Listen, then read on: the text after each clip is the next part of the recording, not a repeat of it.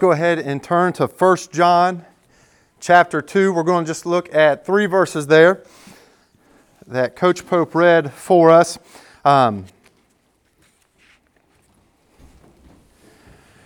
It's a very, very, very important text in that it forms what we do today and tomorrow, and it changes our eternity. So my grandpa was the one that would always send Bible verses to memorize, and one of those verses to memorize was 1 John 2:17. The world and its desires are passing away, but the man who does the will of God abides forever, will live forever. And so I just celebrated a birthday, and it's not unusual for me to see how quickly life goes. How things just fade away. And so I'll use a funny example, but it's true. The girls asked, they knew how old I was. My dad had forgotten. He guessed around 39, whatever. It's 38. I'm only 38. So some would say, man, that's young. And some of you would think, man, that's getting old. Depending on which side of 38 you're on. I said, I'm getting so old enough that my hair won't even fall out right. All right? I don't have a receding hairline. I have receding pathways. But the hair is falling out, and we know where it's going. And I think every time I look in the morning, it's a great reminder that just like my hair, everything in this world is fading away. And the crazy part is my inclination to think that I can pour my life into things here and think they're really, really important. They're really, really significant, like sports, like school, like a position. It's all passing away. But the things I've been given in Christ remain forever and ever and ever. And so listen, I need this reminder, and I think as a church we need this reminder. I think it's interesting, John wrote this under the inspiration of the Holy Spirit because the church needs this reminder. Our hearts are bent towards going after the things of this world. And with as much stuff out there, with television and media, you're invited to jump in. So I want this just to be a reminder of making sure your affection and your love is going after God. Because here's the cool part. I think the tendency is you see this verse, don't love the world, don't love the world, don't love the world, and that's true. But you want to know how you not love the world? You find something greater to love, because you're going to love something. And so this is what happens. As you love God and grow in your love for God, everything in this world diminishes. And that's my goal for my life, and that's my goal for this church, and I hope that's your goal for your life. All right? So, it is a heavy topic, but this is one of those things that we have to get right, especially right now. Especially right now, because COVID is a great revealer. COVID's a great revealer. Your heart's desires are flaring up. And so COVID will reveal that, man, I really want comfort. Comfort is really, really important to me. I really want security. And we think we can find security outside of Christ, and you can't. Or we can find relaxation in knowing that we have enough money in the bank, but money's not a savior. It's the things of this world. Things of this world. And so this is a great opportunity for us to jump in and let's do some work and let's agree together to go after God. And see how we can spur each other on to love God more and more each day and see how that love transforms everything else in our lives. All right? So, Coach Nevels does this quite a bit. He offers a let's make a deal thing to our football team. And the older guys of our football program know you never ever take the deal. You never ever make a deal with Coach Nevels because it's always going to cost you more than you think. More than you think. And so this particular day, the problem was some of our guys showed up late to practice. Guys showed up late to practice, and Coach Neville said, you know what? We're going to run for this. And so he separated us into two groups, skilled guys and linemen. Skilled guys are those skinny guys that run with the ball, usually in better shape. Linemen are not those guys.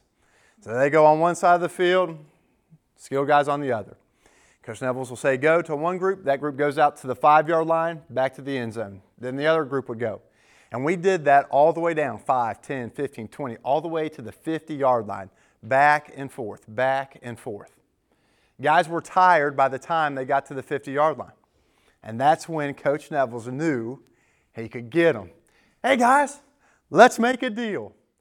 Enough of the older guys were tired enough to say, all right, let's do this. Let's make a deal. He goes, I'll tell you what. We can stop right now if you think you guys can be on time for the rest of the season. So this was early on in this. This is after game number 4. We still had about 6 weeks left. And I'm like, guys, don't make that deal. Do not make that deal. You will not be on time. You know somebody's going to show up late. But they were so tired, they're like, you know what? We'll take it. So they got their water break, and the coaches got together. And we're like, oh, this is bad. But guess what happened? For the next week, everybody was about 20 minutes early. Then it was about 15 minutes early. And then about 2 weeks ago, we had some guys walking in, and there was no way they were going to be on time. They'd run into the locker room. They got their temperature checked, put on their uniform, their practice jersey, got their pads, running down the field in their socks, cleats not on, and they were about 5 minutes late. Coach Nevels, guys, you think I'm a man of my word? Yes. On the lines. And we proceeded to go to the 50 and then past the 50 all the way down to the other end zone, running back and forth, back and forth, back and forth. I think it's interesting. I think the world offers us a let's make a deal. A let's make a deal. But it always is to your negative, not your benefit. And I think some of us are taking it because it looks good. But it's not going to bring what you're looking for. And so as we read this text, I want God to open up our eyes to see what Christ has for us in this text. All right, so there's a couple things we have to get right. Do not love the world. Right off the bat, do not love the world. What is the world? So in the Bible, what we see is the world is what God has created, the universe. That's not what the text is talking about. In this context, the definition of this world is an evil system that's under the influence, under the sway of Satan, set up in opposition to God, a pull to forget God, an encouragement to replace God. It's a system that is anti-Jesus and a wanting to nothing to do with God. It is evil, it is limited, and it is deadly. If you look at Ephesians chapter 6, you see this with verse 12. So if you're taking notes, Ephesians chapter 6, verse 12 says this, "For we do not wrestle against flesh and blood, but against the rulers, against authorities, against the cosmic powers over this present darkness, against the spiritual forces of evil in the heavenly places." Right? That's what the world is in this context. We don't play around with the world. And so I'm going to give you a couple of examples. I think sometimes it's easier to grasp this concept by some examples. So government as savior is a worldly system. Thinking that the election can bring salvation, that the only thing we need is the right person in as that candidate brings salvation, is a worldly system. Promises one thing but can never deliver. Another example. Sexual orientation as my identity. That I just need to be fulfilled, so I'm going to love whoever I want to. That is a worldly system. Goes against what God has called us to. Or a slogan, win at all costs. Do you think that is worldly or godly? All right, well, Vince Lombardi, who happens to have 2 more Super Bowl trophies than I do, said winning isn't everything, it's the only thing. So are you saying he's wrong? Absolutely. Absolutely. Why? Because God says something totally opposite. God says something totally opposite. All right, here's another slogan. If it feels good, do it. Feels good, do it. Right? That used to be the slogan of Nike. They changed it to just do it. But I think a lot of people live this way. Right? Is that godly or worldly? What does God say? Take up your cross. Probably doesn't feel good. Deny yourself and follow me. You can't have it both ways. Right? And so that's where we see worldly systems. So, do not love the world. That's a concept. I want us to have a healthy concept. What do we mean by world? All right, but then secondly, does John ask you to love the world? Or does he tell you not to? Tells you. It's a command, not a recommendation. Now, that deals with something the world is selling you, that you can't help who you fall in love with. Right? As a matter of fact, Elvis sang this song. Can't help falling in love. Wise men say only fools rush in, but I can't help falling in love with you. And then the chorus goes, I'm not going to sing it. I can't help falling in love with you, right? And I think a lot of people buy into this. But you want to know what John is saying? Hey, this is a commandment from Jesus, not a suggestion. It's not an emotion, it's a choice of the will. You choose who and what you love. So my question to you, what I want us to see is, who are you loving? Are you loving the world or are you loving God? And you can't do both. All right, so know what the world is. Know what we mean by love. It's not this fluffy feeling of infatuation. It is a rock-solid choice of the will. And then I want us to avoid two extremes. Whenever I get onto this context, there's always two extremes I want us to be careful with, right? Because some people will go way too far, and it's what I call, you want to avoid the extreme of being a monk, right? Everything in the world is evil. I'm going to be away from everybody. I don't want anything to do with anyone. So I'm going to go to my monastery. I'm going to keep quiet. I'm going to avoid evil. It's not what John is saying. It reminds me of the water boy with the mama, right? Girls are the devil. Football's the devil. Anything that would take her son away from her is the devil. Right? And so I want us to avoid that. And some people in the church lean towards this way. Don't do this, don't do this, don't do this, don't do this. It's all bad. We're going to avoid that extreme. But then the other extreme, which is also in the church, is what I call the motto.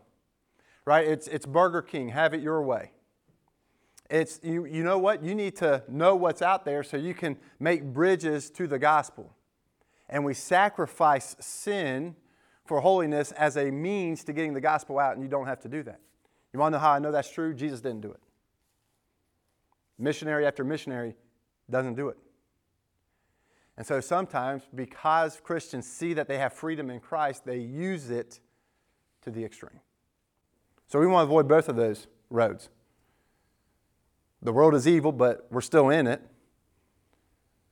The world doesn't give you good things, so we're not going to live it up. And so I use the illustration Billy Graham used. He brings out a boat. And he said, you know what? A boat was created to be in the water. The problem's not when the boat's in the water, but when the water is in the boat. And so I put this picture up. It's not a flattering picture. We're going canoeing on the Little Miami. And you can see the back of that canoe was struggling, right? The back of that canoe was struggling. Balin could barely reach the water with her paddle. She was so far up in the air. But we had no problem on our canoe trip because no water got in that canoe. Now, Mike Hall, myself, and Liam went on a trip, and we were looking back. We got a little cocky. Thought, oh, we can do this. And we looked back to rub it into some of the people behind us that were not able to catch up with us because we were floating down the river. And about that time, as we were looking back, we hit a rock. And that rock stopped our canoe, and the canoe dipped, and the river, boom, flooded the canoe. You know what happens when water gets in your canoe? It sinks. That's the same thing with us in the world. We're supposed to be in the world, but not of it. We don't want to be conformed to the world. We don't want to be contaminated by the world. We want to be salt and light, pointing people to Jesus. That's our goal. All right, so that was a lot of pre-work before we get into this message. But you see the three main points from this text. Number one, love God, not the world, because we cannot love both. Love God and not the world because we cannot love both. Loving the world diminishes, stomps out, quenches a love for God. You can't do both. All right, so James 4:4 puts it this way: friendship with the world is hatred towards God. Therefore, whoever wishes to be a friend of the world makes himself an enemy to God. You don't flirt with the things of this world. You don't go to the zoo and pet a lion. Right? And so here, James makes it clear, Jesus makes it clear. No one can serve two masters. Either you'll hate the one and love the other, or you'll be devoted to one, despise the other. You cannot serve God and money. So one thing that people are tempted to go after, and this is just one of 100 things the world offers, is money. You can be devoted to money, but you can't be devoted to money and God. That's what Jesus is saying. And so just to drive this home, it's a simple picture.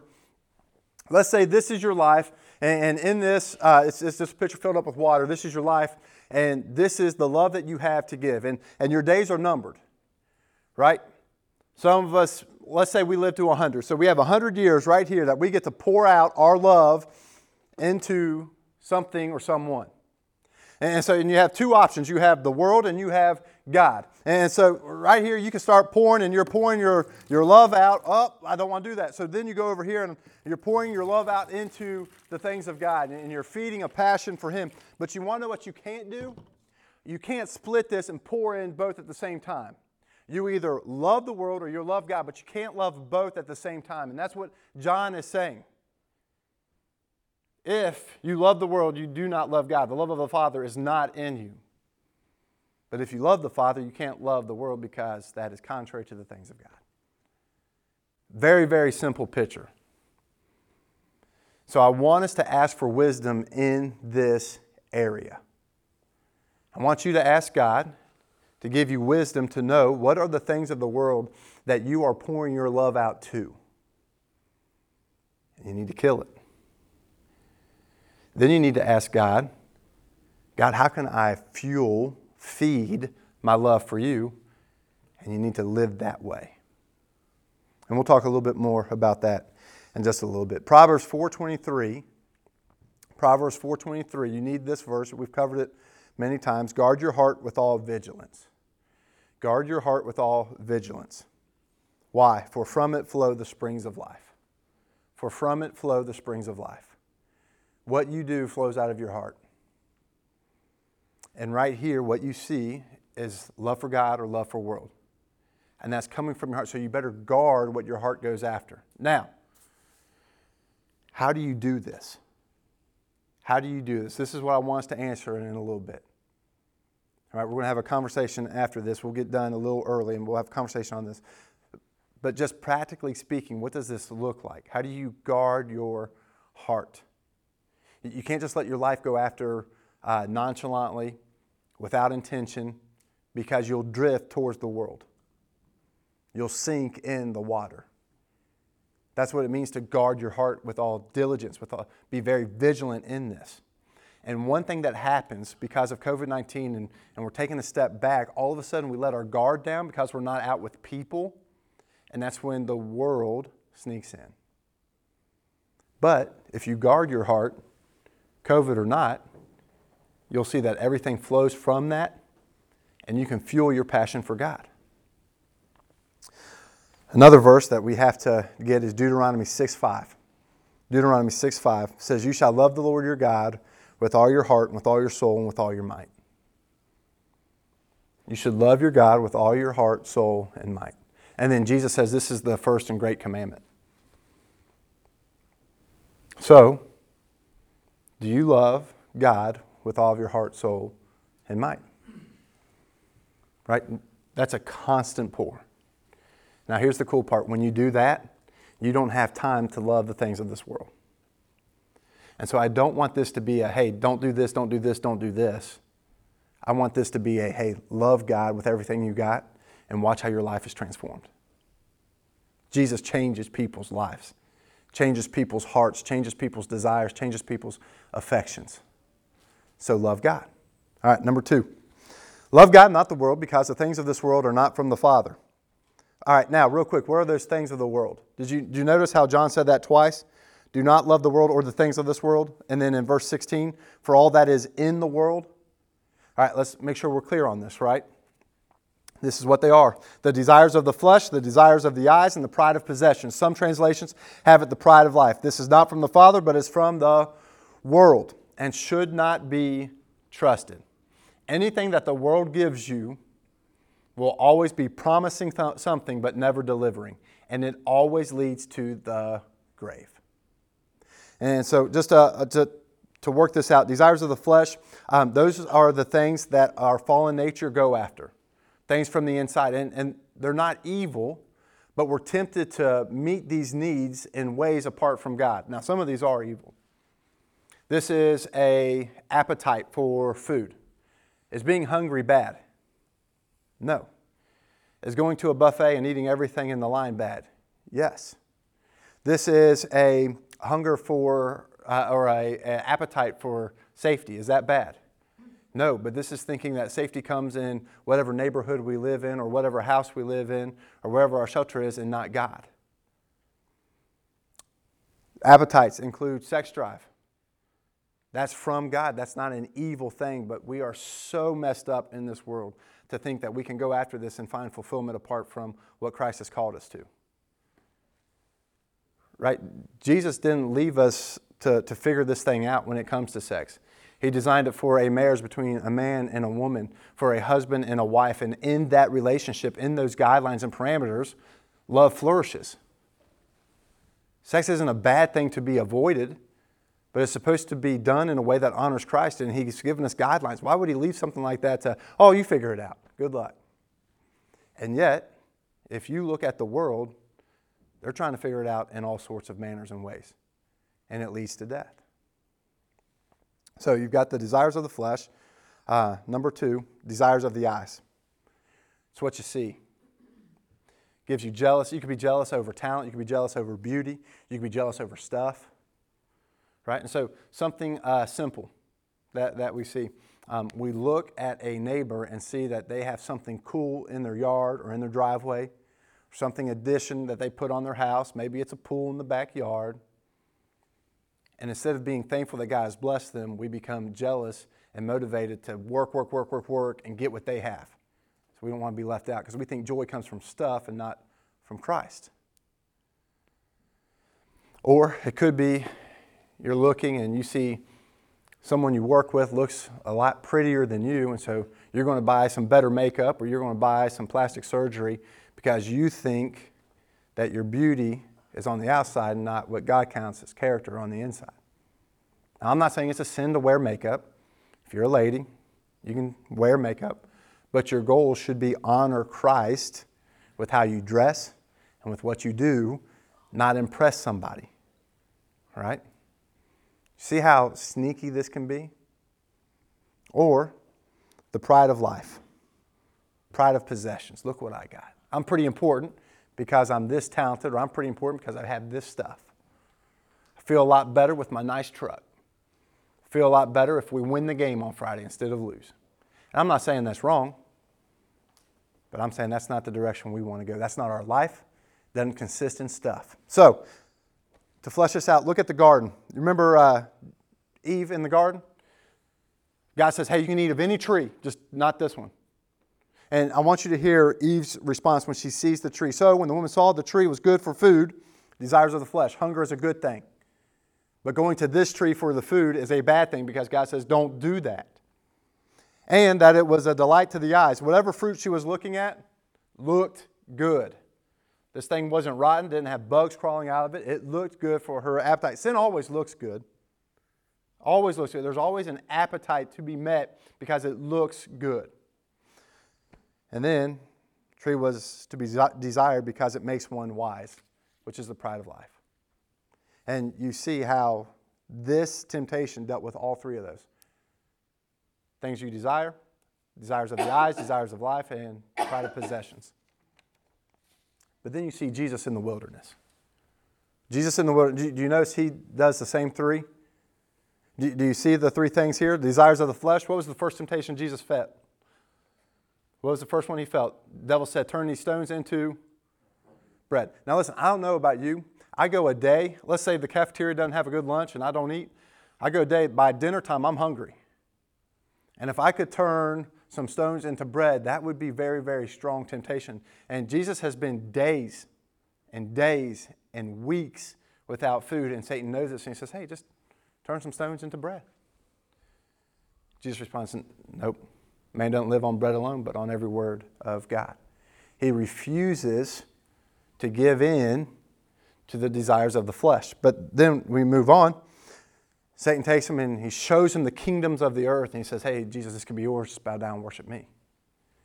So that's the desires of the eyes. Here's the crazy part. Jesus is reigning and ruling the universe, and Satan offers it to him without the cross. But Jesus doesn't give in to the desires of the eyes. He says, nope, I'm not bowing down. We worship God alone. And then you get to the last temptation, takes him up to a building and says, hey, throw yourself down because you know angels will rescue you because you're the Son of God. Satan is saying, hey, prove that you're the Son of God. And Jesus says, nope, I'm not into the pride of life. We don't put God to the test. And if Jesus was tempted in those three areas, so will you, and so will I. And we want to fight the same way Jesus fought, with the Word of God. So I thought something was helpful from the guy's name's Garrett Kell. Why do we not kill our love for the world? Right? So we're all fighting this, and I thought he gave us three reasons why we don't do well in these battles. And he said, number one, because we love the world and the things of this world. We love the world and the things of this world. And so he gives this prayer, and I think it's helpful. And I can email this to you, or you guys can take a picture. But he says, hey, this stuff like sin always looks good, and it always leaves a taste of satisfaction. And I want to be careful here because I think this is funny, but it's showing a deadly truth. White Castle tastes good Friday night after a football game at 2 a.m., but it destroys you at about 6 a.m. in the morning. And that's every time we sin. It's like, oh, there's a moment of enjoyment, and that's why we're tempted by that sin. But it destroys your life. It destroys your life. And so what he was saying is the reason we don't kill that is because we actually like that. We enjoy that. We love that stuff. And so the prayer is, God, show me my sin. Show me what I'm seeking from it. Open my eyes that I can see it as you see it. Change my affections that I might love to kill what you hate. That's an awesome prayer to ask God for. Second reason why we don't kill our love for the world, because killing our love for the world hurts. This is often painful. When you have to go and ask for forgiveness for someone, that's tough. You got to kill your pride. Why is that hard? When you give up, and so I was visiting a guy in jail, and he is going on year 14. But I can remember going and visiting him in jail. He had an addiction to heroin. And he was shaking and trembling and lost a lot of weight. And it was very painful. He goes, Ben, the withdrawals is unreal. He's a totally different dude now. But turning from his sin, from his love of the world, is painful. Turning from sin is painful. Killing sin is painful. But it's worth it. So the prayer there is, God, give me a willingness to face any pain that killing my sin might bring. Do whatever it takes to free me from my lust and give me a heart that trusts you. Use the pain to help me see you more clearly. And then thirdly, another reason why we love the world and not kill it is because we forget the cost. We forget what sin cost us. This was the problem with Eve. If she could see what would happen the moment she takes that bite, sees that kicked out of the garden, hurting her relationship with God, the God that created her, I think she would have stayed away from the tree, but she forgets because the fruit looks so good. David, on the balcony, looking at another woman, forgets what sin costs. And it cost him his kingdom. And it killed his family. Destroyed the trust of his men that served him. And if he could have seen that, if he can get his eyes on the cost instead of some lady, I think he wouldn't have gone after it. And so this is one thing that we need to pray. Help us see the cost, Lord. Help us see beyond the temptation and see where this leads, which is always death. Prayer for this: God, help me to see my former sin as you see it. Help me remember its bitterness instead of its sweetness. Guard me from looking back. Help me to see you and delight in what you have called me to and not what you have called me from. Those are helpful ways to pray and ask God to help you fight the love and the things of this world. Desires of the flesh, desires of the eyes, pride of life. And you have to fight, or it will take you down. And then we keep going. Number 3, love God and not the world, because the world is passing away, but whoever does the will of God lives forever. Whoever does the will of God lives forever. This is the promise. This is the promise. Everything here is fading. God is forever. I want to remain in Him. The verse in Philippians 3:20, this isn't our home. Our citizenship is in heaven, and we wait a Savior from there. The treasure that we value isn't here, where thieves and moth destroy. We store up treasures in heaven. Right? And so it's constantly remembering that everything here is fading away, but God is not. The world and its desires passing away, but God is not. So there's a couple passages that I think are important here where it's reminding us to love God. Romans 8:28, and we know that for those who love God, so there's a category here. Those who love God, what happens? All things work together for good for those who are called according to His purposes. If you love God, nothing will happen in your life that is not for your good or for His glory. Doesn't mean it's going to be easy. As a matter of fact, if you look at Paul, his life was extremely painful. But he was shipwrecked 3 times for the glory of God. And in his weakness, he found out that God is his strength. And that's what I want. That's what I want. I want to know that the strength God provides is something that lasts forever. Because there's a one day when my strength won't make it, and I'll be buried, but I won't be finished. Why? Because I'm not putting stock in the things of this world. I'm counting on God, who is eternal. So the prayer I use for this is Psalm 37:4. Delight yourself in the Lord, and He will give you the desires of your heart. Delight yourself in God, and the desires of your heart will be met. If you delight yourself in the world, you'll always be searching but never finding. You'll always be searching and never finding. This happens in marriages. We'll go from spouse to spouse to spouse, thinking that if I just had the right spouse, I'll find fulfillment. We find this in neighborhoods. We'll go from house to house to house, thinking if I just had a little bit bigger house or a little bit better stuff, I'd be happy. It won't. And whatever we put in the blank, I'd just be happy if I had this. If my kids would just act right, if they would just graduate college, if I could just get a better job, I'd be happy. And we're always searching, always going after, but never finding, never arriving. That is the world, and some of us are on that track. Get off of it. Love God, and then the desires of your heart will be met. All right, so what I want to do, I want to pray, and then I just want to have a conversation with us right here, and we'll have 8 minutes to have that conversation. All right, we'll be respectful to our nursery and the workers there, and so let's pray, and then I just want to have an honest conversation. All right? Father, thank you for your word. Thank you for Jesus. Father, help us remember our identity in Christ. Help us walk with Him. Help us see that in Christ we have overcome the world. And so I pray that we delight ourselves in you. It's in Jesus' name I pray. Amen.